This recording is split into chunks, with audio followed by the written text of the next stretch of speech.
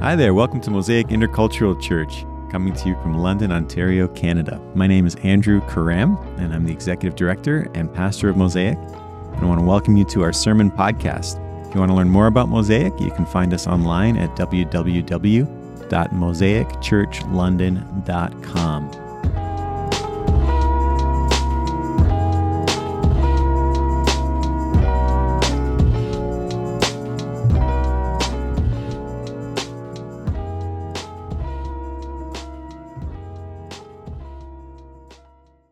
In Jesus Christ. And God is continuing this work and inviting others to experience this wonderful promise of life in Jesus Christ through us, His people today. Isaiah 25, verse 6. On this mountain, the Lord Almighty will prepare a feast of rich food for all peoples, a banquet of aged wine, the best of meats and the finest of wines. On this mountain He will destroy the shroud that enfolds all peoples, the sheet that covers all nations. He will swallow up death forever. The sovereign Lord will wipe away the tears from all faces. He will remove His people's disgrace from all the earth. The Lord has spoken. In that day they will say, "Surely this is our God. We trusted in Him, and He saved us. This is the Lord. We trusted in Him. Let us rejoice and be glad in His salvation." This is the word of the Lord. Thanks be to God. These verses talk about a particular mountain, and that mountain still exists today.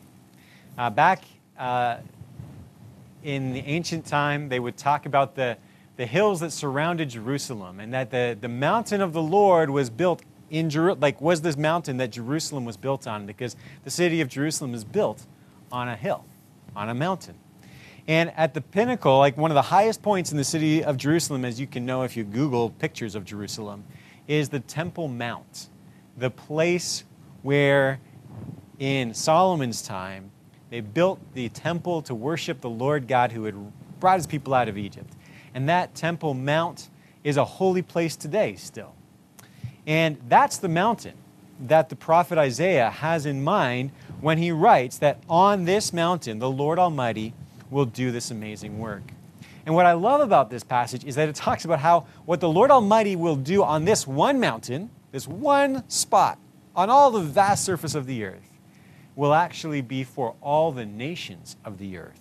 What the Lord Almighty will do on that Temple Mountain, which is the temple of just the Jewish people at the time of Isaiah, what God will do among that specific people group, that family of clans, will be for all the nations of the earth.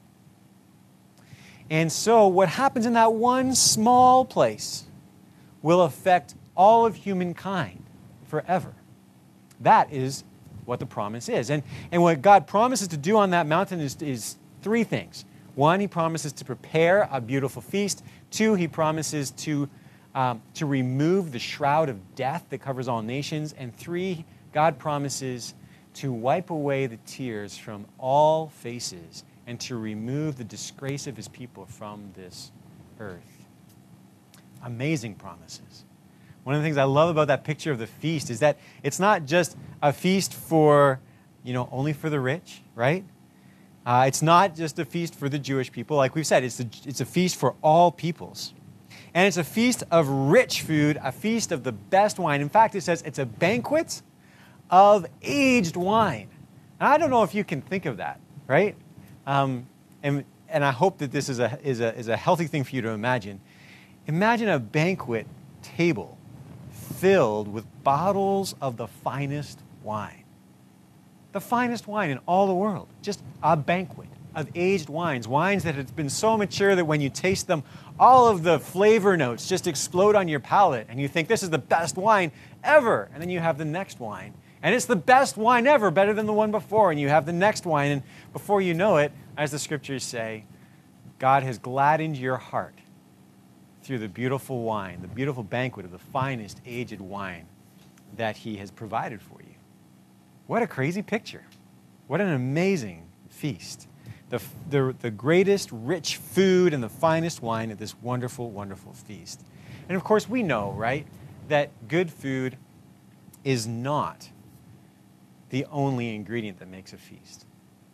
My family has been going through this classic series of novels that became a famous trilogy of movies called The Lord of the Rings. And there's this really poignant scene in the third movie where there's this very authoritative, powerful ruler whose people are under attack. And he has the fanciest food available to him in all his kingdom. And he is sitting in his banquet hall, not his banquet hall, but in the hall where he rules. And he eats this food, fine food, delicious food, while people are dying outside. And it's one of the most heartbreaking scenes in the whole trilogy of the movies. This man, alone, eating fine food. See, the Lord's banquet that he prepares is not just about the food, the quality of the food, but about the quality of the community, the quality of the people that are around, right? It's a feast for all nations, not for some on their own. A feast for all.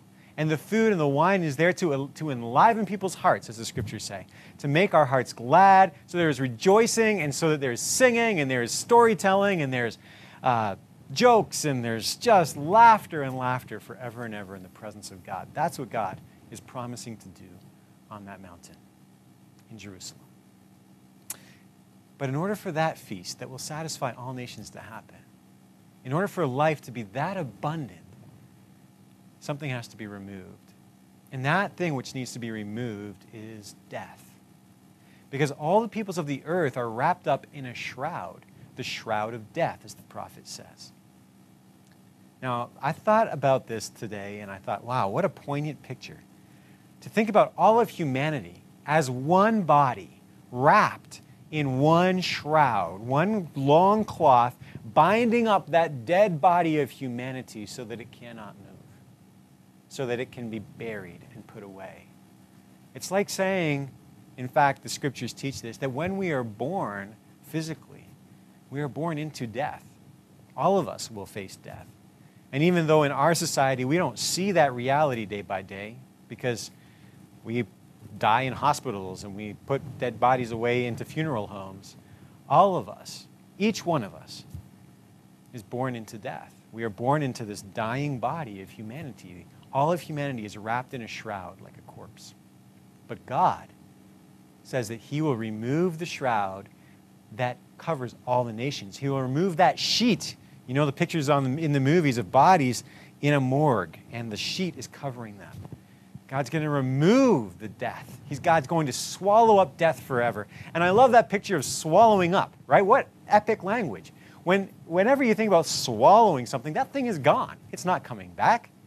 And you can think about all of the amazing movie scenes again. I don't know why, like, the prophetic language is so vivid. It reminds me of movies. And there's this particular funny image that came to my mind. Have you seen the movie Shrek? Right, you guys know the movie Shrek? Right. Easter, got to talk about Shrek.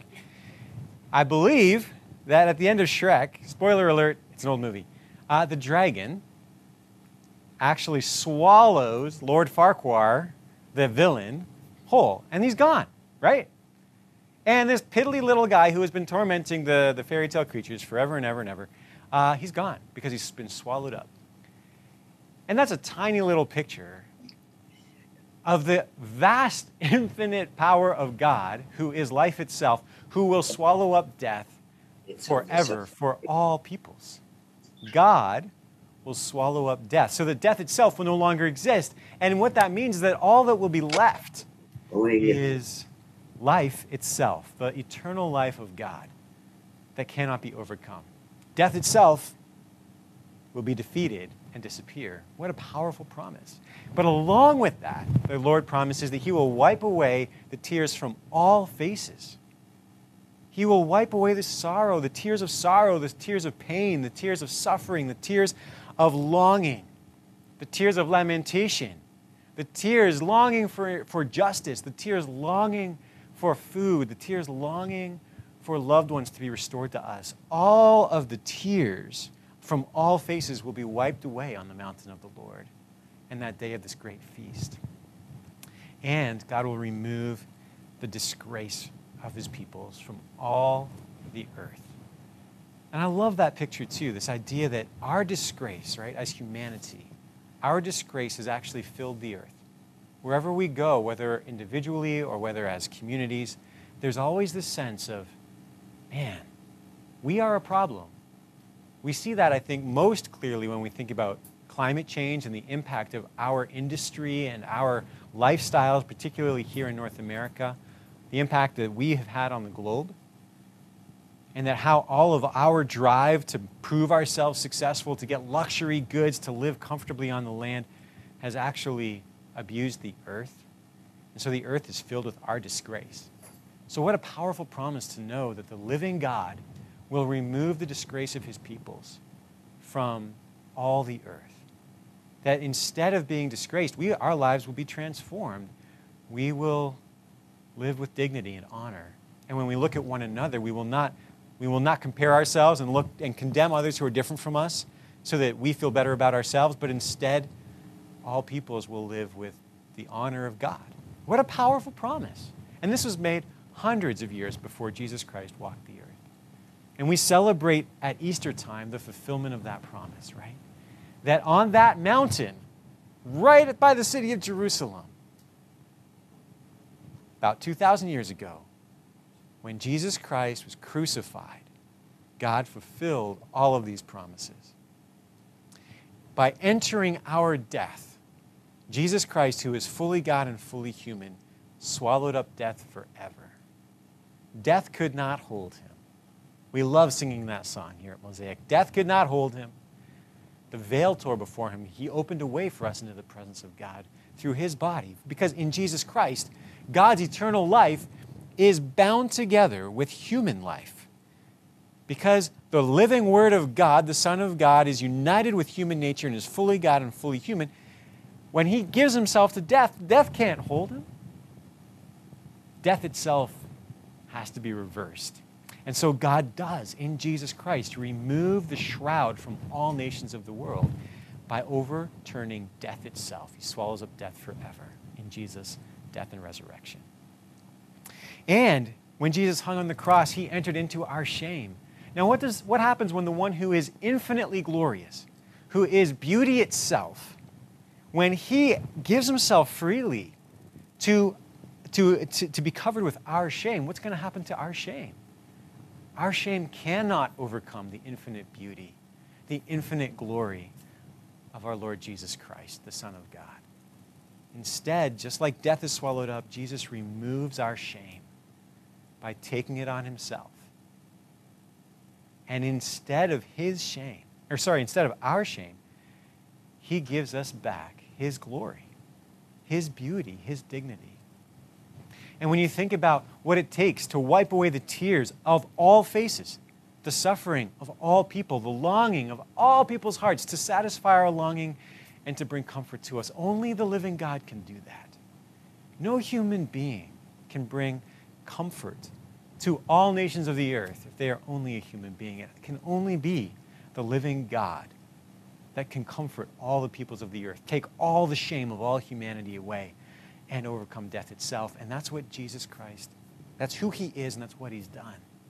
And he's done that not by snapping his fingers and making all our pain go away, but by entering our pain, by entering our sorrow. The scriptures call him the man of sorrows, one who is familiar with suffering. And because he is the Son of God, he knows the suffering of all humanity. I can't know your suffering, and you can't know mine. Even though I share my story, and even though you might be the most empathetic person in the world, you cannot taste my suffering as I do, and I can't taste yours. But that's not a limit with our Lord Jesus Christ. Because he is the Son of God, eternal and infinite, without limit, he knows our suffering intimately, and he tastes all of our suffering with us. And therefore, he is able to comfort us because he has entered into it. and he has been raised to life again, and there is no sorrow in him anymore. He takes our sorrow and replaces it with his joy. Hallelujah to God. And this is the story of all people throughout time. When they trusted God in Jesus Christ, they said, God has set us free from the fear of death. God has removed our shame. God has removed our indignity, and he has wiped away our tears. We have joy that the world cannot take away. We are at peace. We are free. You know, like Ashlyn's testimony, she was talking about how driven we can be to seek approval from other people, right? And so many of us identify with that. I know that in my own life, how strongly I desire other people's good opinions. And we all know how toxic that is. But because Jesus has taken away our indignity, he has taken away our shame, he has taken away the disgrace that we fear, he has set us free from the need to impress people and to live for their approval. He has set us free. He is the great liberator. And people throughout history have pointed to Jesus and said, in him, in Jesus Christ, is this great feast that we were promised. In Jesus Christ is the best wine. In Jesus Christ is the food that nourishes us for eternal life. In Jesus Christ is the drink, the living water that eternally bubbles up and refreshes us and keeps us going and gives us joy day by day. That's the testimony of people all around the world, all nations, all peoples. Now, rise up to say, this is our God, Jesus Christ. He is the Lord. He is truly, in the flesh, the God of Abraham, Isaac, and Jacob, the God who revealed himself especially to the Jewish people. He is the Lord of all the earth. This Jesus Christ, who lived and died and rose again. Jesus Christ, he is our God. We trusted in him, and he saved us. He is our God. He is the Lord. We trusted in him. Let us rejoice in his salvation. Let us be glad. Throughout all the world today, people from all tribes and tongues and nations are dancing the dance of the resurrection that we have just been dancing in our music. Because Jesus is alive. Because Jesus has saved us from death. Because Jesus has won the forgiveness of sins for us. Because Jesus has removed our disgrace. Because Jesus has wiped away our tears. So let us rejoice. And friends, God not only fulfilled that promise in Jesus, but he continues to extend this work, to extend this invitation to all people around us in our neighborhood, in our workplaces, in our homes. The same God that promised through the prophet Isaiah to do these amazing things, fulfilled the promise in Jesus Christ, and extends that promise and invitation to the world through you and me. Now we know, and Ashlyn talked about this in her testimony as well, we know that we can only give what we have received. That as human beings, we do not have anything intrinsic to ourselves to offer. We can only offer what we have received. There's a very well-known phrase in social work and in in the counseling world. It goes like this: hurt people, hurt people. Hurt people, hurt people. If you've been hurt as a human being, you will hurt others. If you were abused, you will likely, sadly, abuse others. We can only give what we've received. And we know this as Christians. We know this is true. We know that we pass on our sinful behavior to those around us. We know we pass on our sinful attitudes to those around us. And that burdens our hearts. I think as parents or as leaders in the community, we feel the burden of that very heavily. But praise be to God that in Jesus Christ, God defeated our sin.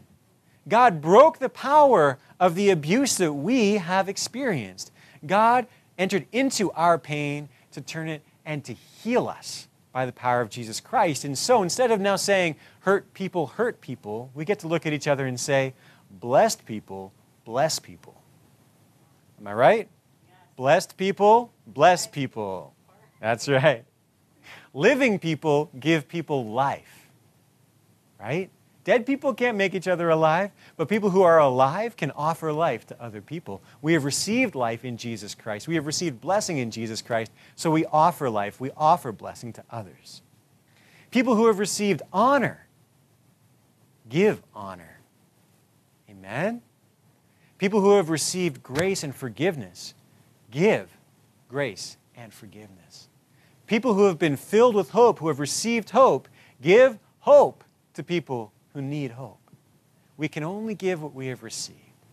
And so, friends, we have received life, hope, blessing, forgiveness of sins, grace, dignity, strength, honor in Jesus Christ.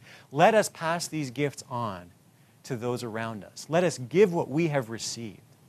And let us be generous with the good news of Jesus Christ. Because it is not, you know how it is, right? You can kind of like be a nice person and people think you're nice. And you're like, okay, good, that's good. I'm glad you think I'm nice. And you're like, that's not really the point. We pass on blessing. We pass on life to others so that they can experience the source of life themselves.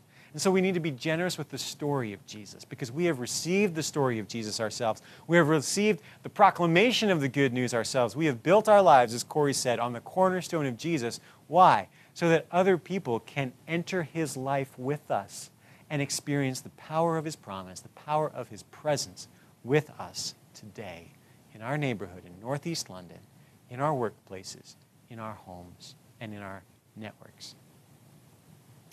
That is a joy. It is a celebration. There is a feast here, a feast ahead of us that we are looking forward to. And what we're doing now when we come to the table here, where we have these very, very, very simple but beautiful gifts given to us by God. These remind us of the promise of God, that Jesus Christ is the feast. His body is the bread of the feast. His blood is the wine of the feast. The wine that brings gladness to our hearts because it is the forgiveness of sins. His blood, the forgiveness of sins. His body, broken for us. And as we are filled with his life, so we give our lives so that others might know him and be nourished by him and find eternal life in him as well. So why don't we take just a moment of quiet before we come to the table, and then we will share communion together.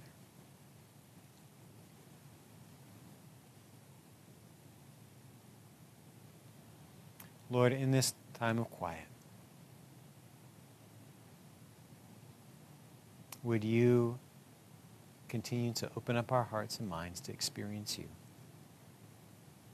where we still live under the power of death, the power of our pain, the power of our disgrace and shame because of our sin.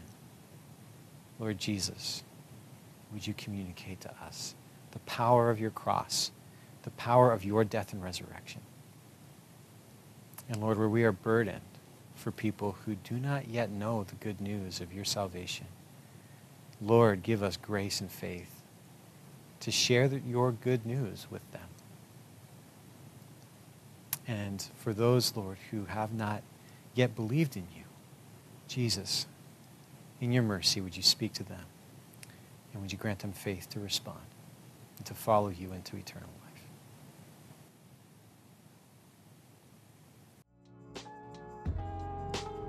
You have been listening to a sermon podcast from Mosaic Intercultural Church in London, Ontario, Canada. My name is Andrew Karram, and I want to thank you for joining us. If you want to find out more about Mosaic and about the work that we do, please check us out online at www.mosaicchurchlondon.com.